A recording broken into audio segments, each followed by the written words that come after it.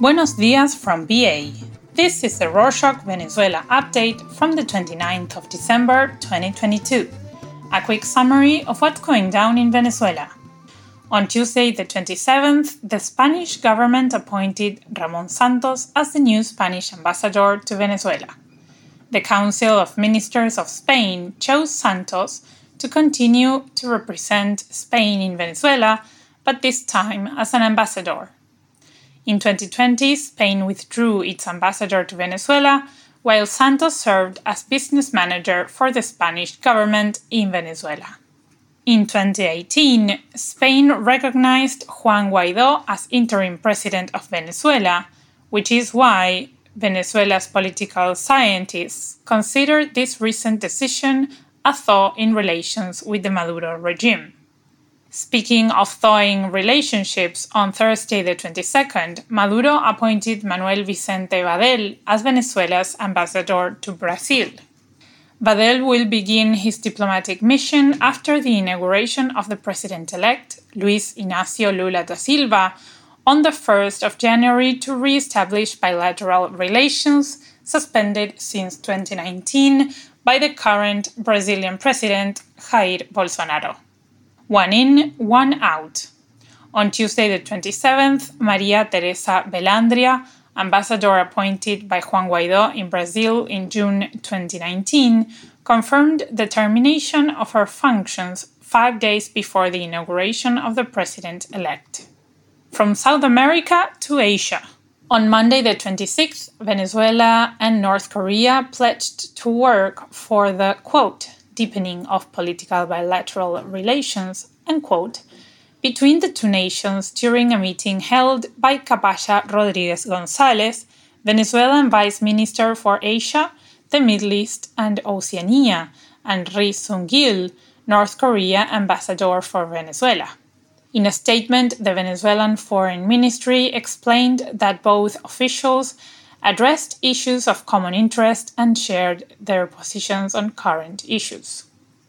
In the conversation, Rodriguez talked about promoting projects that allow mutual economic development, while the Korean ambassador emphasized his nation's support for Venezuela, quote, at times of siege by common enemies, unquote. Moving on, after several opposition parties proposed to eliminate the interim government of Guaidó last Thursday, on Tuesday the 27th, the Center for Political and Government Studies of the Andrés Bello Central University asked the opposition to reconsider the proposal. In a statement, the study center assured that if this proposal materialized, quote, it would result in a defeat for the opposition, unquote, and a victory for Maduro. The parties in favor of this proposal assured that the Guaidó government is no longer necessary. In environmental news, on Monday the 26th, the Ministry of Eco-Socialism reported that Maduro's regime, through the National Reforestation Plan, planted more than 8 million plants of different types, replenishing a total of 14,000 hectares. However, in September, the NGO Clima 21 warned that Venezuela, among the Amazon nation, is the country with the greatest loss of natural forests in the entire region, ahead of Colombia and Bolivia. According to the research presented by the NGO, between 2016 and 2020, the country's forests suffered a loss of more than 150,000 hectares, equivalent to more than 3 times the surface area of the metropolitan area of Caracas. On Tuesday, the 27th, the ministry shared another statement on its Twitter account, this time reporting that in 2022, the Venezuelan government contributed to the release of more than 24,000 species of animals in their natural habitats as a way to contribute to the, quote, preservation of biodiversity, unquote. On Twitter, the ministry shared a statement saying that the country received 42 specimens of fauna without explaining their origins to strengthen the national system of aquariums and zoos. However, it did not specify which species of animals were released into their natural habitats or which were received from other countries. While the Maduro regime claims to care for the environment, Leonardo DiCaprio shares another reality. On Monday the 26th, DiCaprio, actor and a renowned environmental activist, used social media to echo the Venezuelan environmental situation. On Instagram, DiCaprio posted that Venezuela has one of the largest deforestations in the world and shared a photograph published by New Scientist magazine showing the visibly alarming level of deforestation in the Venezuelan Amazon.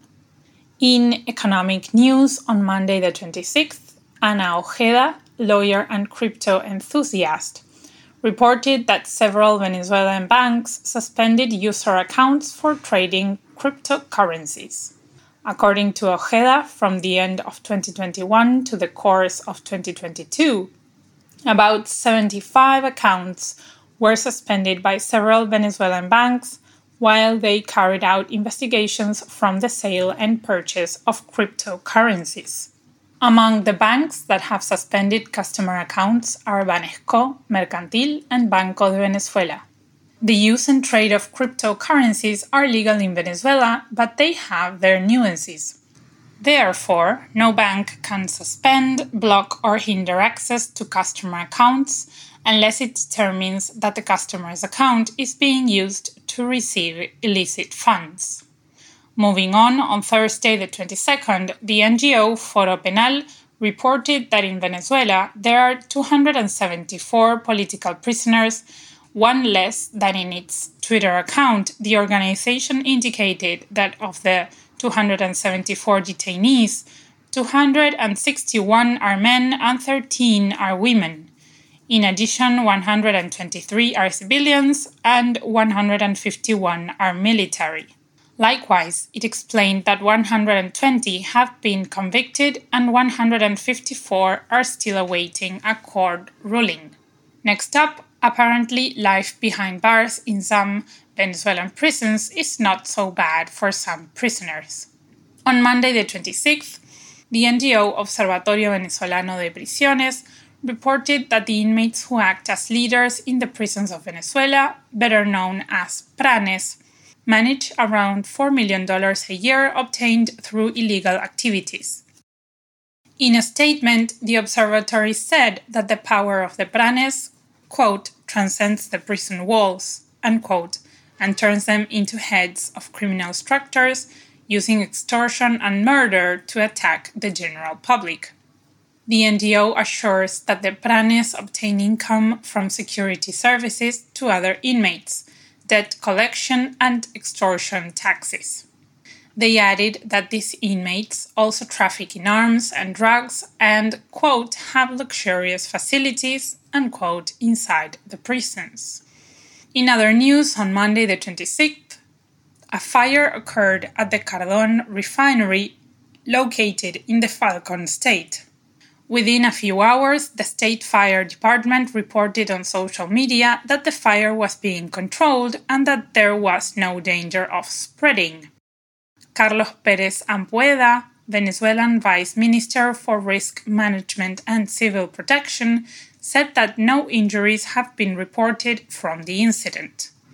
Next up, on Wednesday the 28th, the Ministry of Transport and Civil Aeronautics of Colombia reported that the Venezuelan airline Estelar does not have permits to fly between Caracas and Bogotá.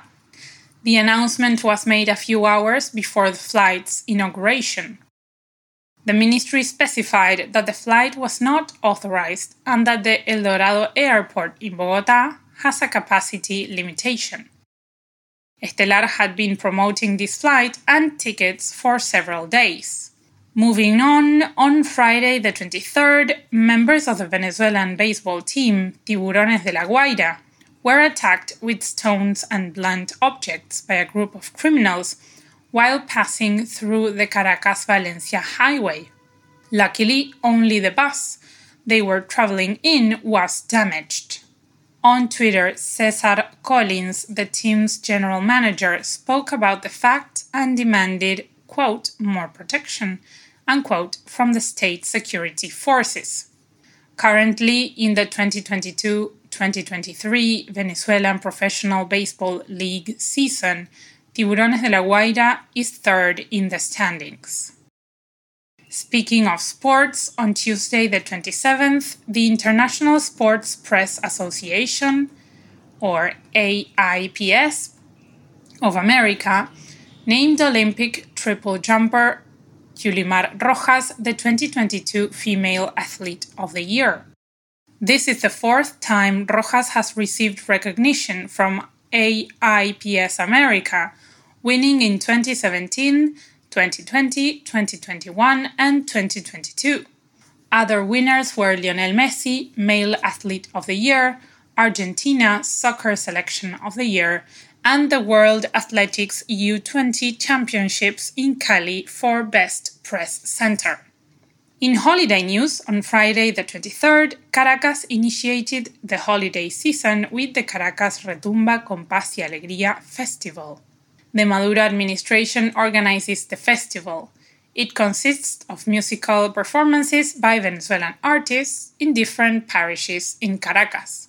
Nahum Fernandez, head of the government of Caracas, said that the festival was organized to, quote, provide happiness to the Venezuelan people, unquote. The festival will conclude with fireworks on the 31st of December at 12 a.m. in Bolivar Square to welcome 2023. And that's it for this week. The end of the year is a great time to think back and to think forward, something we are very focused on here at Rorschach. All these things we talk about each week, why did they happen and what consequences will they have? Thanks again for listening. May we all come together in 2023 in peace and in joy. Happy New Year! Hasta la próxima!